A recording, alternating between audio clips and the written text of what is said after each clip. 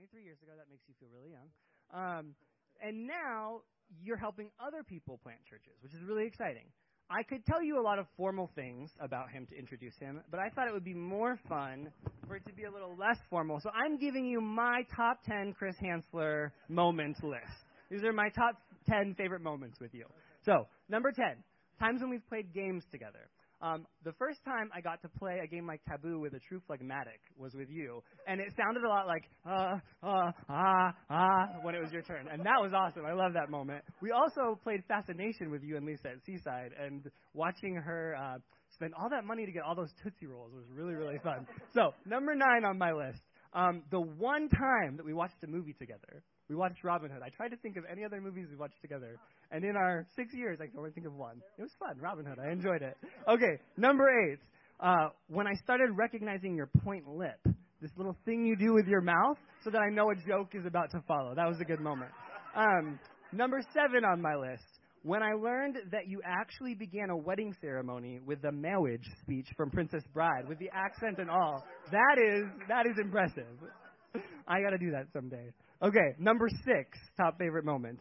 Whenever you came in my office and said, hey, can I show you something? It either meant, Andrew, this thing is really great I found. Can you replicate that? Or, Andrew, this thing you did, I don't really like it. Can you never replicate that again? So I knew one of those was coming whenever you said that. Number 5, when we spent a couple hours debating the fundamental nature of Christ's atonement, whether it was victorious or penal substitutionary. P.S. When I was looking up those terms to make sure I got them, when I was looking up those terms on Wikipedia, I read that the victorious view was actually the view of the early church fathers and the predominant view for the first 1,000 years of the church. So I'm just saying. That was a good moment. Number 4 on my list. That one time that you liked one of my Facebook posts. That one time. That was a great moment. Number 3. When you performed Allie in my wedding and watching your role in her life in general. You're a good uncle. So I've enjoyed that. Number 2, this moment right up here.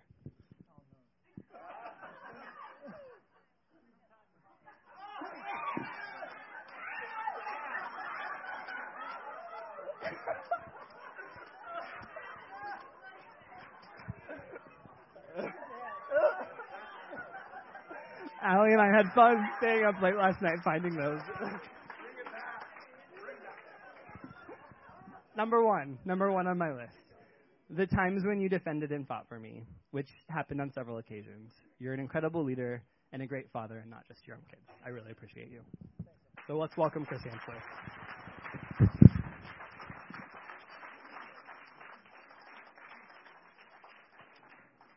It's terrible because now I can't fire you.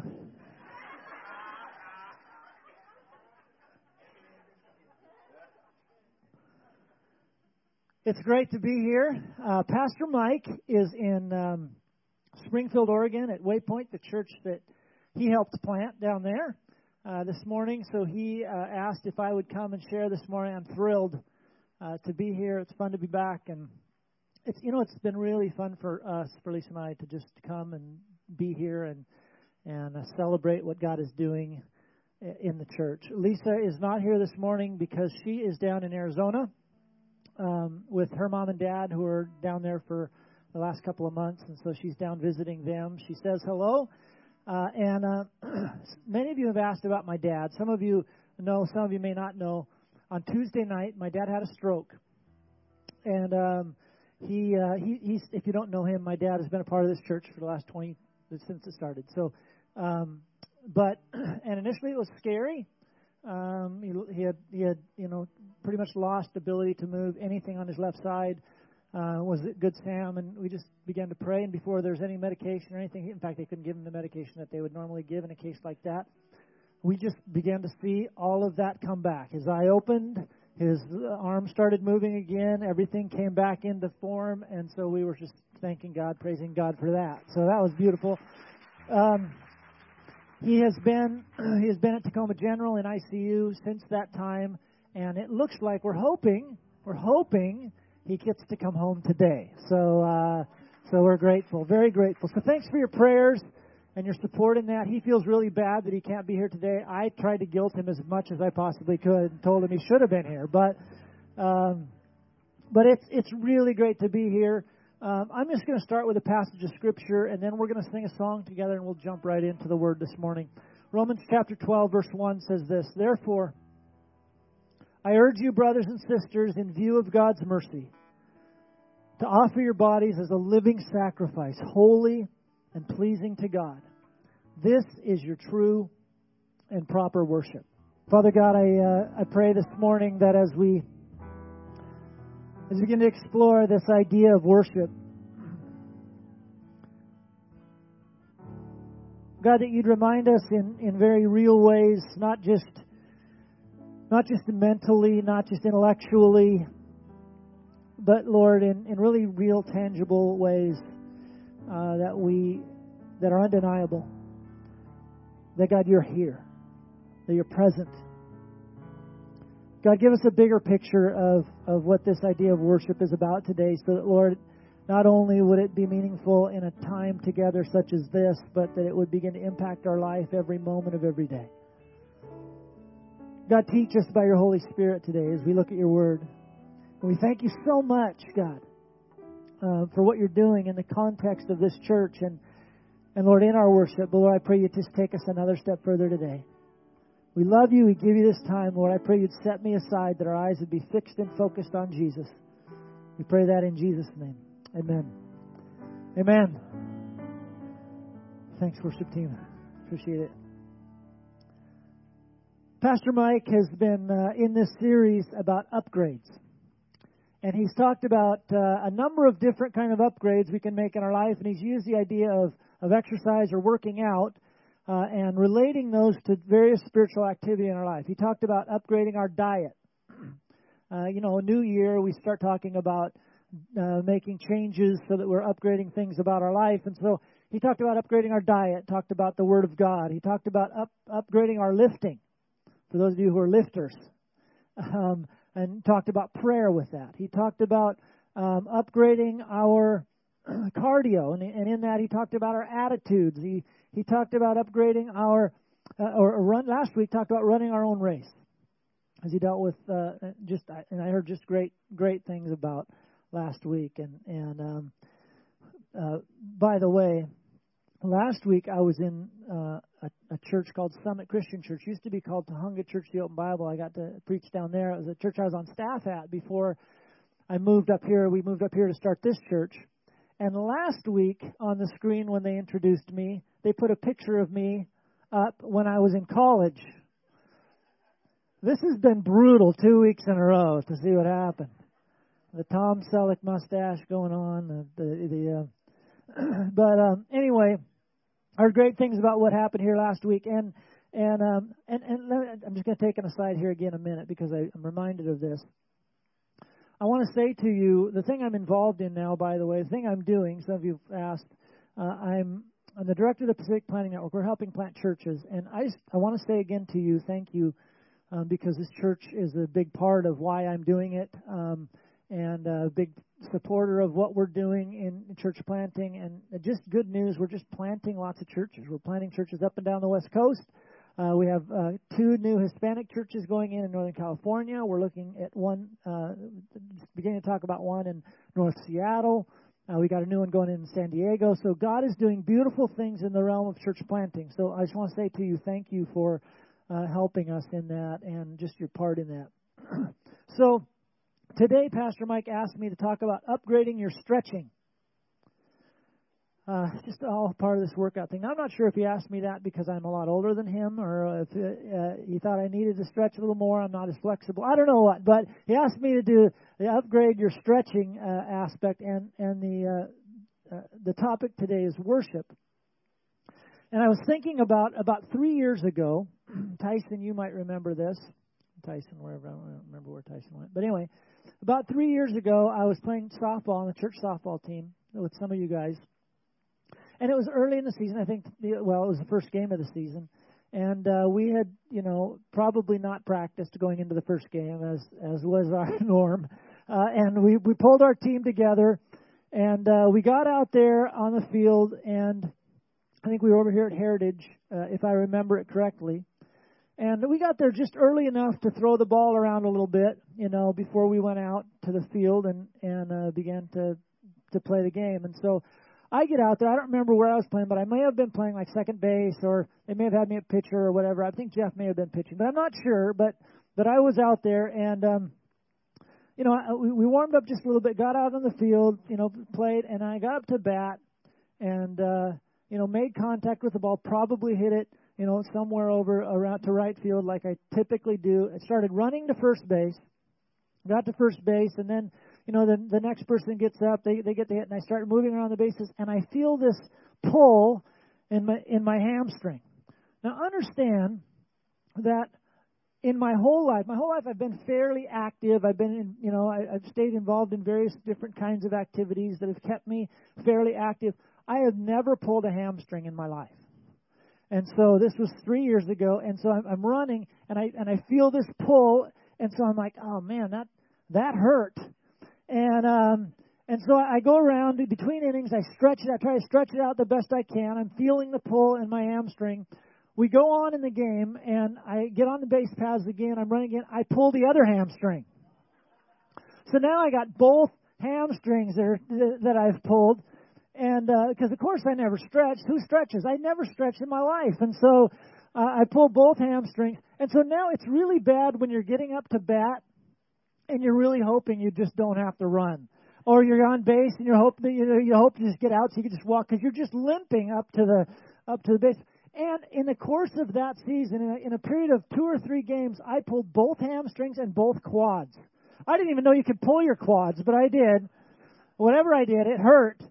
And there were a couple of us on that team who were gimping around. Tyson was one of them. He just walked in. He was trying to avoid that conversation. But we had pulled hamstrings and quads, and we were just a gimpy team. And I recognized at that time, at that moment, that I had gotten to the stage of my life where if I didn't do a little stretching and a little preparation, actually a lot of stretching and a lot of preparation, I was going to be in trouble. I didn't have enough flexibility. I didn't have enough blood flow. None of that was working in order for me to be able to handle that level of activity. So when we talk about upgrading your stretching, and when we compare this to worship, one of the things that worship does is it keeps our heart pliable, and it prepares us for the reality and for the activity of life, and sometimes the heavy stuff of life. We're born to worship. But I think, unfortunately, too often the church has too limited a view of what worship is. We have this view that it is this particular event that happens in the course of the week. So my hope today is that we can get a bigger view on what worship is and what it means to upgrade our worship, not only corporately together. I'm not going to be spending a lot of time on, okay, how do we worship better together when we're here on Sunday morning? Now, it should affect that. But I'm going to talk more today about what does it mean to have a life of worship? What does it mean for this to take root inside of us on a regular basis? Worship essentially says this: God, there you are, and here I am. That's basically what worship does. Worship is a response to these two truths. One, God is present. God is present. And two, God wants us. When you think about those two truths, what worship is in our life is a response to those two things. That God is here and that God wants us. I just want to say this to you as a reminder that we can't hear often enough. God loves you. It's just important for us to just be reminded of the very simple, profound truth that God loves you. God loves you like crazy. And there is nothing you can do that can make him love you any less than he does right now or anymore. He loves you. He just loves you. He loves you. He's present, and he wants us. Romans 12 says this. The first verse, we already read it, but the first part of that verse says this: Therefore, I urge you, brothers and sisters, in view of God's mercy, to offer your body. He starts with the word therefore. Therefore, I urge you. So that therefore, it tells us that he's continuing this conversation that was started at the very first part of this letter of Romans, this long letter, this really important, profound letter of Romans. Paul's writing to the church at Rome, and in the first 11 chapters, the first section of this letter that he writes, he gives us all kinds of teaching about doctrine, about who Jesus is, about who we are in relationship to Jesus. And so he's taken us back. He's saying, listen, based on all of these things that I've said to you, based on the fact that it is God's kindness, he says, in view of God's mercy, based on the fact that it is God's kindness that leads us to repentance, based on this truth that God demonstrates His love for us, and that while we were still sinners, Christ died for us, based on the truth that we've talked about in this letter, that the wages of sin is death, but the gift of God is eternal life through Jesus Christ our Lord. Based on the truth that I've talked about in this letter in Romans 10, he says, based on the truth that says, if you confess with your mouth Jesus is Lord and believe in your heart God raised Him from the dead, then you will be saved. He says, therefore, based on all of this truth that I've given to you, in view of God's mercy, he's saying, listen, build your life on the mercy of God. Sink your roots deep into the mercy of God. Get a picture of the fact that God is here. There, in view of God's mercy, in the presence of the mercy of God, all of this truth that I've laid out for you. This verse starts with this assumption that God is present. He says, therefore, in view of God's mercy, offer your bodies. Now, we can't offer something to somebody who's not there, right? So there's this assumption. In view of God's mercy, offer your body. There's an assumption that God is present. Jesus told us, lo, I'm with you always, even to the end of the age. Jesus said, I will never leave you, and I will never forsake you. Jesus, His very name is called Emmanuel. Jesus told us that when He departs, He would give us the Holy Spirit, who not only would be with us, but He would be in us. So there is this truth that God is present, that God is here. Jesus promised it, that He would always be with us no matter what. There is nowhere that we can go that is outside of the arena of God's presence. There isn't anywhere you are, you've been, you can go that is outside of the arena of the presence of God. That's just the truth. And God is ready to be encountered at any and at every moment of any day. He wants to be encountered at any moment. And there are some times I know we think God can't possibly be in this situation. But God is present. There are times we don't feel Him.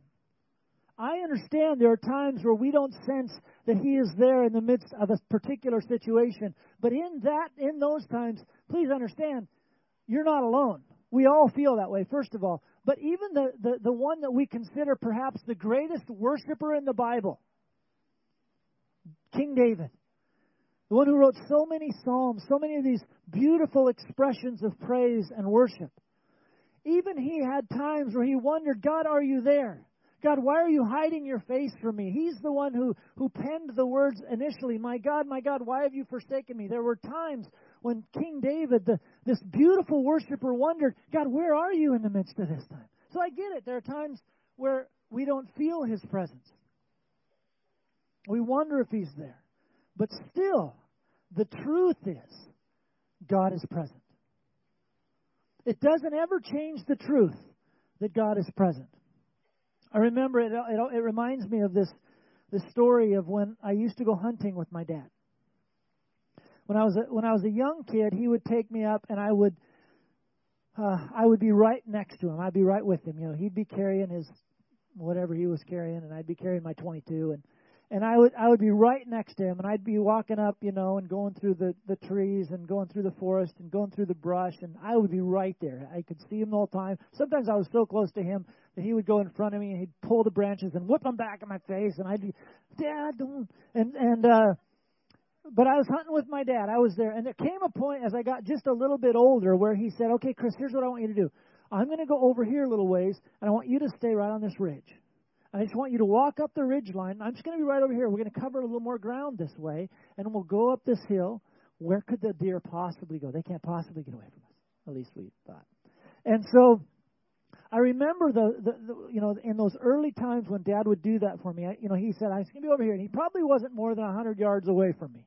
But we're in the forest, and I'd be on the ridge, and I was on the ridge because it was the easiest place to know where to go. And so I'd be hiking up. We're supposed to be quiet. We're supposed to be slow. We're supposed to be watching for deer. But all that was in my head in those moments, where's my dad?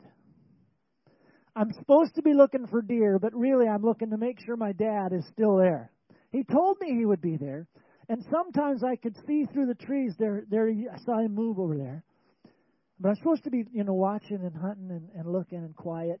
And there was a little signal we would give if we needed to get somebody's attention. If we thought they were close by, we'd give this little whistle. Yeah. Oh, look up here! Oh, look up here! That wasn't it. We would do this. It's just a whistle, just a little whistle.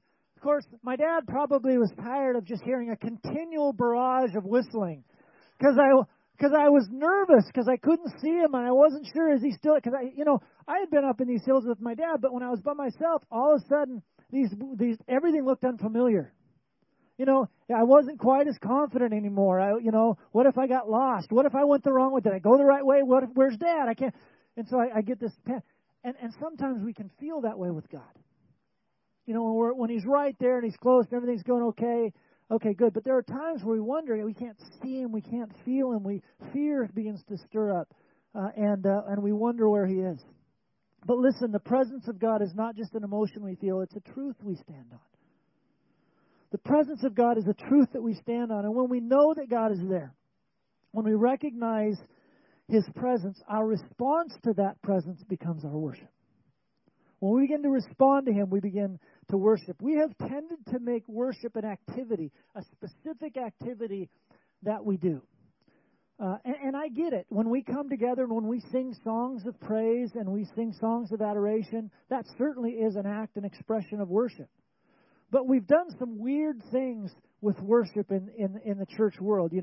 We call this the worship team, and they are the worship team, and I'm not suggesting we change that, but we are all worshipers. I always thought it was weird as I was a worship leader when we'd have what we called worship rehearsal. I mean, when you think about that just logically, worship rehearsal, okay, God, don't listen in on this because this really doesn't count. We're just practicing to be able to worship you. But I get what it means. It's music rehearsal. We're trying to get the music down. But we've done some weird things, but we've isolated worship to this specific activity, this specific event. But it's really a whole life response to the presence of God. There's a reason, and all of us know that there are some people who seem closer to God than us. We look at their life and they think, man, they seem close. And I think part of the reason that some seem closer to God is because they live within the realm of the truth of God's presence. They live within the realm of the truth of the presence of God. Your life and your worship will reflect the world you are most aware of. This is really important for us to get a hold of. That our life and our worship will reflect the world that we are most aware of. So, for example, if what we are most aware of in our life, you see, there's this whole spiritual world, and we have to remember again, God is present. God is with us all the time. There's this whole spiritual realm. There's this whole kingdom of God that He has called us into, that we are to live within, and there's kingdom principles within that world. And in the kingdom of God, there is what? There's love, and there's joy, and there's peace, and there's all of these beautiful things. But if the world that we are most aware of is perhaps we're going through difficulty or we're going through hard times, and if that is the world we are most aware of, then our life will tend to reflect worry. It will tend to reflect fear. It might tend to reflect anger.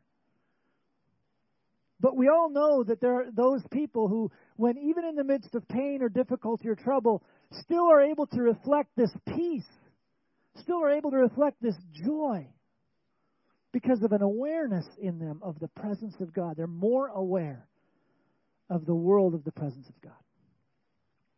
If the world you are most aware of is material security, the accumulation of things, then your life will begin to reflect that. You will be driven to accumulate as much material security as you possibly can. But if the world you are most aware of is this world in which God is our provider, and where God is our source, and where God is our sustainer, then that's the life we will reflect. If the world we're most aware of is the political world, I'm sorry. I'm very sorry if that's the world you're most aware of. That's just depressing. Or if the world that you're most aware of is what's happening on the national scale and some of the difficulties, or maybe the world you're most aware of is some of the enemies in your life or the enemies of our country or whatever it is you know that other world that you're focused in on, then maybe we will, our attention will be given to God, or not God, but maybe our attention will be given to how can I get vengeance on this person who is my enemy. But if the world we're most aware of is the world in which God resides, where His presence resides, that's when we're able to say, I can love my enemy. Because that's the kingdom world. The world we're most aware of is what our life will reflect. If the only time we are aware of God's presence is Sunday morning, that'll be the only time we really worship. But if we're aware of God's presence every day, if we're living in the realm of God's kingdom, all of our life can begin to be a expression of worship. We can wake up in the morning and we can say, God, there you are. We can go to work, and at work we can say, God, there you are. We can be driving in rush hour, or we can be driving down Meridian. And even in that moment, it can be an expression of worship where the presence of God can be in the car, and we can say, God, there you are. We can come home and we can be with our family, and in that moment, in our awareness of the presence of God, we can say, God, there you are. That's a beautiful thing. See, worship is a response to this truth that God is present. The scripture, the verse goes on to say, offer your bodies as a living sacrifice, holy and pleasing to God. This is your true and proper worship. He's explaining, here's what's worship. This is your true and proper worship. Offer your bodies as a living sacrifice, holy and pleasing to God. This is your true and proper worship. See, not only is worship a response to this truth that God is present, worship is also a response to this truth. He wants us. God wants you. He wants us. It's an amazing truth. It's an amazing reality. And He says, here's what I want you to offer. What does He want us to offer? Not our spirit. He doesn't say offer your spirit. He doesn't say offer your heart. He doesn't say, it doesn't mean we shouldn't offer our spirit. It doesn't mean it doesn't offer our heart. But in this verse, He says offer your bodies. Interesting. Offer your bodies a living sacrifice. Some translations say present your bodies to God. Present what? Present your bodies to God. You see, worship is not just a mental practice. It's not just an intellectual understanding. It's not just something that happens emotionally. It's not just something that happens internally and spiritually. Worship is also a very physical expression.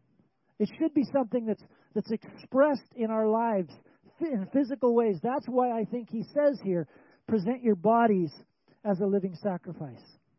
It's this ability to say, God, here is all of me. I've given all of me to you. Now, if I were to have a meeting, and if I were to say to some of you, or if I were to say to all of you, listen, we're having this meeting this afternoon. I really need you to be there. And if Matt came up to me and he said, Pastor Chris, I heard you're going to have a meeting. I can't be there, but I'm going to be there in spirit. I'm going to be there in spirit. Now, while I appreciate that sentiment, it would be a little disconcerting if I got in the room for the meeting and it was just a room full of spirits. Right? Right? There is something about the physical presence that is the indication that says, here's I'm all in. Now, it's good to say, I'm there with you in spirit, or I believe in what you're doing. But there's something more that says, I'm all in. Physically, I'm in. Our physical expression indicates that.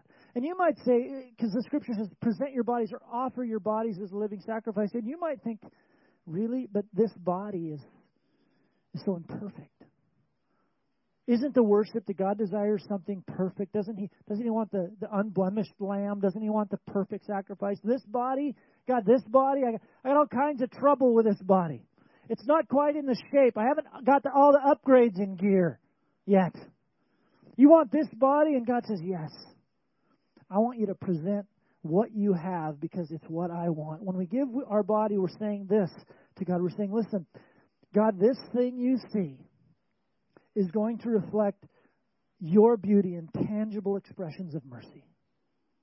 I'm giving myself to you. So my hands are going to reflect you in tangible expressions of your mercy. My feet will reflect you. Where I go and where I take them and how I take them are going to reflect you in tangible expressions of mercy. The things that I say with my mouth, the things that I see with my eyes, these things are going to express you. These things are going to reflect you in tangible expressions of mercy. See, He wants not only the spiritual parts. Sometimes we make this distinction. I got the spiritual parts of me and I got this tangible other part of my life. God wants the tangible parts of our life. God wants our physical expression. God wants our whole. God wants the real stuff of our life. God wants the stuff of our life that we think is imperfect. God wants the stuff of our life that we think is unspiritual. The stuff of our life that sometimes we assess as unacceptable. God is saying, listen, I want all of you. I want you to give all of it to me. Worship says, God, there you are. And it says, God, here I am, every bit of me. And here's the thing. The physical expression often precedes the spiritual connection. There are a lot of times where we give ourselves physically before we feel anything spiritually. And frankly, there are times where I will get up on a Sunday morning, even as a pastor, and I just don't want to worship. Anybody ever feel that way? Anybody ever get up and you even come to church or even in the room and you're like, I don't feel like worshiping today. Anybody feel that way ever? Okay, 3 of us. The rest of you are liars. Some of you felt that way this morning. Some of you still feel that way. But there are those times. There are days, not only on Sundays, there are days I want to be able to take on the persona of that just really angry guy. I want to be cranky. Sometimes, I'm just going to let you into the demented world of Chris here for a second. There are times I want to take on the persona of the person who can just say whatever he wants and get away with it. I'm going to let him have it. Anybody ever fantasize about that kind of thing happening? Yeah. Sometimes that happens inside of me. And sometimes I want to be cranky, and sometimes I just want to be a loner. I just want to be left alone because there are times I just don't like people. What a jerk of a pastor you are. And but that's just reality. There are just those times. But then I begin to worship, and I begin just out of truth, begin giving God an expression of worship, whatever that might look like. Whether it's just singing a song from the 90s, because that's my era. A worship song from the 90s. And I just began singing it, even though I don't feel it. And I just began singing it. And the physical expression happens before I feel it, but then God begins to change my heart. Something changes inside of me because then the truth begins to change my perspective.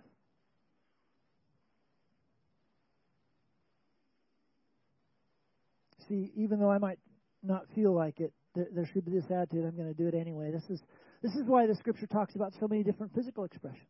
Standing, the lifting of hands, clapping, kneeling, bowing down. Even the very words for worship. I mean, just the very meaning of the words worship in the Old Testament, shakah, means to bow oneself down. The proskuneo in the New Testament is to bow down. There's this expression that for worship in the presence of God, there's this physical expression that will come. Worship is not just an emotional thing or an intellectual assent. It involves our body. And you might think, well, Chris, I'm not going to do something that isn't genuinely from a desire or isn't genuinely from my passion. So I'm not going to fake it. I'm not asking you to fake it. See, sometimes we need to bring our flesh into subjection to the truth. It's not disingenuous. It might be if the reason that we're coming into worship and we think, oh, I better raise my hands because I don't want people to look around and see that I'm unspiritual. Now that's faking it. Because now you're doing it for other people. But if you do it because you know the truth, that God is present, and that God deserves it, and that God is worthy, and then we begin, even though we don't feel it internally, it's not disingenuous to say, God, I'm going to do this out of my understanding of the truth, not necessarily because I feel it right now, but I'm going to do it anyway because you deserve it. It's amazing what happens in those moments as God begins to invade our obedience. As we bring the flesh in subjection to the truth of who God is and to our spirit, and then God begins to bring the spiritual connection. Sometimes, I'll go a step further. Sometimes we'll do that, and even after we do that, we still don't feel anything.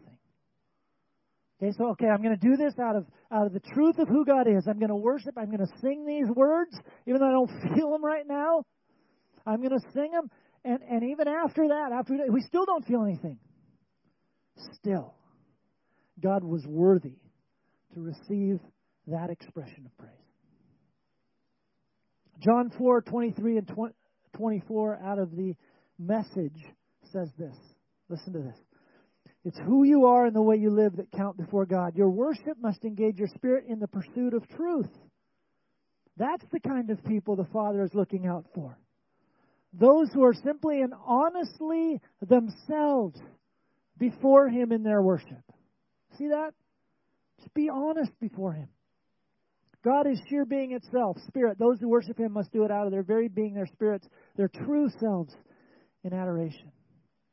This verse in Romans 12:1 goes on to say, offer your bodies or present your bodies as a living sacrifice. A living. See, worship shouldn't be a dead ritual. Our lives are dynamic. They're always pulsing with life. Things are always changing in our lives. So our worship, when we're constantly recognizing that we're aware of God's presence, our worship will always be changing, always moving. It goes on to say a living sacrifice. So what is that sacrifice? Now, when we say present your body a living sacrifice, that is not we're offering God a sacrifice to pay for our sin. That sacrifice is not a payment for sin. That payment has already been made by Jesus. We never have to make a sacrifice of our bodies to pay for our sin. So when we come to worship, it's not this sense of penance. We come to worship, when it says offer a living sacrifice, what it's saying is we're laying our lives down, saying, God, here I am. My body, this moment, my circumstances, my hands, my feet, my actions, even my facial expressions, God, I lay them down as a sacrifice for you. They belong to you. And it goes on to say, holy and pleasing to God. Offer your bodies as a living sacrifice, holy and pleasing to God. Here's where some people get bound up a little bit. Holy and pleasing to God. Okay, so is it saying that you have to get holy and pleasing before you worship? You might think, oh, man, after what I've done, Chris, I can't worship because I'm not really worthy. I'm not holy and I'm not pleasing right now. But that's not what he's saying at all. That's not what this passage is saying at all. When it says offer your bodies as a living sacrifice, holy and pleasing to God, it's because of Jesus that we are holy and pleasing to God. We need to get our heart and our mind around this. That because of Jesus, we are holy and pleasing to God. It is because of the sacrifice of Christ that He makes us holy and pleasing. That we're in His presence, and that's why when we get in His presence and we recognize again, God, still you want us? Knowing who I am, knowing what I've done, you still, yes, I want you because through my Son, you are holy. Through my Son, I've made you acceptable. That's an amazing reality. And that's what sparks the life of our worship. Because we recognize God has done everything necessary to make us acceptable to Him. He's the source of our holiness. He's the source of our acceptability. I like to think of it this way. When it says present yourself to God, we're His present. Present yourself. You're a gift to Him. For some of us, it's hard to get our mind wrapped around how can I... God wants you. God wants you. So how do I upgrade my worship? 1, get in the truth of God's presence. Just get into the truth of God's presence. He is present. He is with you. He is there. He is here. Secondly, give of your whole self as a wanted child of God. Give of your body. Give Him your mind. Give Him your spirit. Give Him your heart. Give Him your will. Give of yourself, your whole self, as a wanted child of God. Number 3, make this a daily practice. I'm going to spend just a second on this. Make this a daily practice. See, our time of music on Sundays, I so appreciate it. I'm so grateful for it. And it is so important. That time of music we have for that 20 or 30 minutes on Sunday morning is beautiful and it's important. But listen, you know that if you're part of this church, less than 0.5% of our week, when we're awake, if you sleep 8 hours a night, which most of you probably don't, but if you did, understand that less than 0.5% of all the time you're awake is spent singing together. Less than 0.5%. Okay? That's a small percentage. And there are actually some church gatherings now, and churches, when they gather, they actually have no music. They don't have any music. They have teaching and they have fellowship and they have other things they do, but there's no music. And so sometimes our understanding of what worship is, if we confine it to that less than 0.5% of our week, and then we think, how can a church even worship if they have no music? We've missed the concept of what worship really is. And part of the reason that music has been such an issue in churches, and it is, right? Music can be a real source of contention in churches. Am I right? Yeah. And it's less than 0.5% of what we do in a given week. So part of the reason it's been such an issue in churches is because Christians have limited their understanding of worship to this small window of music time, one time a week, and then starve themselves of personal worship all week, and then desperately hope that the 30 minutes they get on Sunday will sustain them through the rest of your week. That's never God's intention. God wants us to be full by the time we come here because we've been worshiping Him with all the rest of our time. We've been giving ourselves to Him all the rest of the time. If you can leave a church just over music, you have too small a view of what the church is and too small a view of what worship is.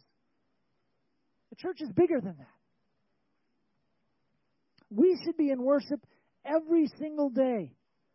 Now, you might come here, and that might not be the music, whatever, if that's your definition of worship, and if that's when you get to worship, and if that's not the kind of music you like, yeah, then it's going to be disturbing. But if we're giving ourselves to God in worship every day, all the time, if we recognize that we're in His presence all the time, and He wants us all the time, and then we come up here filled up, because we've been worshiping all week.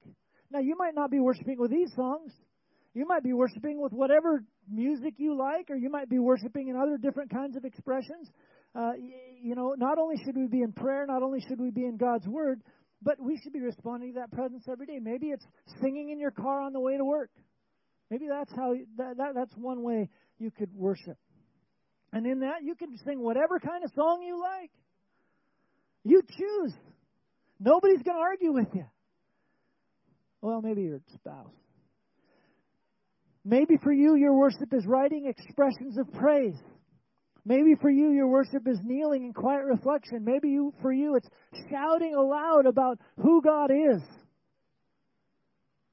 Maybe a couple of things you can do. If you want to just worship, just be in continual expressions of worship and find opportunities for very specific, intentional times of worship, here's an idea. I'm just going to give you an idea. If you have a Pandora app or if you get the Spotify app, one of those apps on your phone, pick your favorite worship song. Plug that baby in and just turn that Pandora station on or that Spotify station on and listen to, and just begin to worship that way. You do that any time you want. Maybe it's reading and expressing the Psalms. Maybe it's proclaiming at various times throughout the day what you love about God by shouting out or speaking out the names of God. God, you are my King. God, you are my Lord. God, Holy Spirit, you are my counselor. And you just begin thinking of all the names of God, and you just begin expressing worship to Him. You can do that all the time, and we should be able to be doing that all the time throughout our week. And when we do that, kind of like stretching, what happens is worship begins to activate the life within us. Okay? Worship begins to activate the life within us. One of the things that stretching does is that it gets our blood flowing. It keeps our blood active, and in the same way, worship begins to activate that life that is in us. The second thing does is worship keeps our heart flexible. We have to be careful of dead ritual. We have to be careful of rigidity in our heart and in our life. And here's the thing that I discovered in that softball game a couple years ago is the older I got, the less flexible I am. That's a bummer. I still think I can do the same things in my head, but I'm a little less flexible. So I got to continue to stay working on that. I got to continue to stay flexible. We have to be careful of rigidity that says it has to be done this way. My worship has to be done in this way. This is the only way I'm used to doing it. This is the only thing I've ever done to this point. God wants maybe to take you some steps forward or some different expressions. We are a living sacrifice. See, there's always a next wave. There's always something new that God's Spirit is doing. And what the presence of God, what maintaining the awareness of the presence of God does, is it keeps us flexible to what the Spirit is doing today. Not only to what He did years ago, but it keeps us flexible to the new things that God might be doing today. You know what one of the adjectives Jesus used for the Pharisees? Stiff-necked. Think of that. Stiff-necked. They were inflexible because of their tradition. They were locked in. They have to do it this way. This is the way we've always done it. So you got to do it this way. And Jesus was breaking through that stiff-neckedness. And He says, listen, I'm bringing something new, and you're not even aware of it. And He says, you people honor me with your lips, but your heart is far from me. Don't let your heart harden. Stay flexible. Worship, being in the presence of God, keeps us flexible to the new thing that God is doing. Romans 12:2 says, don't be conformed to this world, but be transformed by the renewing of your mind. That there's always a renewing that God wants to do in us to keep us fresh. And that's what we should be happening in our worship. Some of us, myself included, need to constantly be willing to say, God, would you stretch me in my expression of worship to you? Would you stretch me in my understanding of who you are in your presence? Would you stretch me in my ability to give of myself wholly to you in whatever ways your Spirit is asking of me? And third, lastly, worship readies us for the heavy stuff of life. Part of the reason we sing first in service is because it softens us to the Word of God. You know, that's one of the reasons we do singing first, because we begin to express who God is and begin to recognize His presence. And we're aware of that together, the beauty of that, doing that together. And then our hearts soften, and it readies us for the Word of God. But worship also readies us for the heavy stuff of life. And when a few months ago I started going back to the gym, because I have this pattern in my life of going to the gym and then not going to the gym and then going to the gym. So I'm in the good pattern here. I don't do a lot of heavy lifting. I know that's a shock to you, but when I go When I go and I do some lifting, one of the things that I have to do is I have to make sure I'm ready to do that. And so you do some light you do some light stuff first before, make sure your form is right, make sure that's all correct before you do something heavier. Because it prepares us for the heavy stuff of life. That's what worship does. All of us have heavy stuff in our life. All of us have enough that we're going through and we're dealing with, responsibilities that we're carrying and weight that is on us. And worship makes sure we have the proper perspective of who God is and that He still wants us, even in the midst of all that. This week when my dad went down with his stroke, he had the stroke and it fell down and he lost use of his left side, as I mentioned. And we were in his hospital room there, and he still was not, none of that function had come back. We stood in that room, and we knew from the moment we stepped in that room, the presence of God was in that room. He was there. And even in the midst of that moment and that concern and that circumstance, we were more aware of God's presence than the circumstance we could see with our eyes in that moment. Now, it's a battle because our eyes see one thing, but God wants to lift our eyes to see something beyond that. And so in that moment, there was still peace. There was still laughter, lots of laughter. There's still joy. There's still worship because God's presence is there. That's what worship does. It prepares us when we're going through the heavy stuff of life. I'd like us to close, and I'd like us to close with this song, Good, Good Father. And I want us to just, as we sing it, just remember that what this is a response to is these two truths. God, here you are. And God, here I am.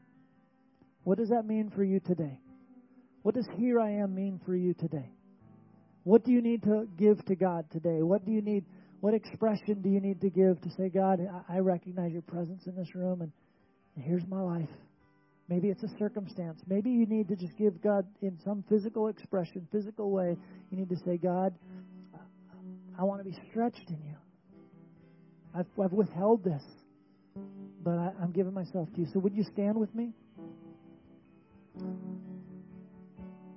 Use this moment of worship as a springboard for how you may worship in the course of this afternoon and tomorrow and the week ahead. Let's sing it together this morning. You just bow your heads, close your eyes with me for a moment. And if there's some aspect of your life that you would say, God, this is something I need to give to you today just before I leave.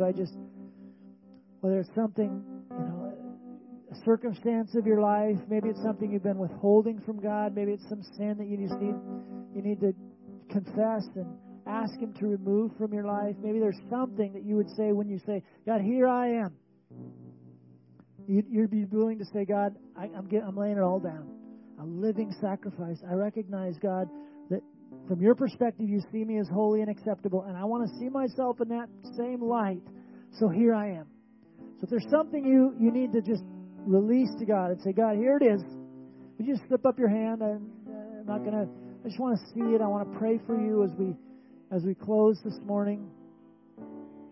God, you see these who are saying, just even with this physical expression, this act of worship, of a hand lifted, saying, God, here I am. God, if whatever that is that needs to be given to you, whatever that circumstance, whatever that thing that has been withheld, whatever that sin, whatever it is, Lord, you know what it is. And I thank you that when we say, here I am, you see us as a present. You see us as a gift. You see us as something you want us. And so, Lord, I pray that there would just be this overwhelming sense in every person whose hand is raised, and in every person whose hand wants to be raised, and in every person in this room, there just be this overwhelming sense that you are accepting them. That, Lord, you want them. And that you're close to them. And, Lord, I pray that would be our expression of worship not only now, but later today and all through the week. So that when we come in here, just this corporate time would just be an extension of what's happened in our life throughout the week. God, redefine worship for us. There you are. God, here I am. Go bless everyone as they go today. Lord, I pray that today would be just an amazingly beautiful, fantastic day. In Jesus, I pray that there'd be great fellowship. Lord, I pray that there'd be great life. I pray that there'd be great hope. I pray that there'd be the encouragement of your presence. We pray this in Jesus' holy name. Amen. Amen. Thanks for being here. Have a great, great afternoon. God bless.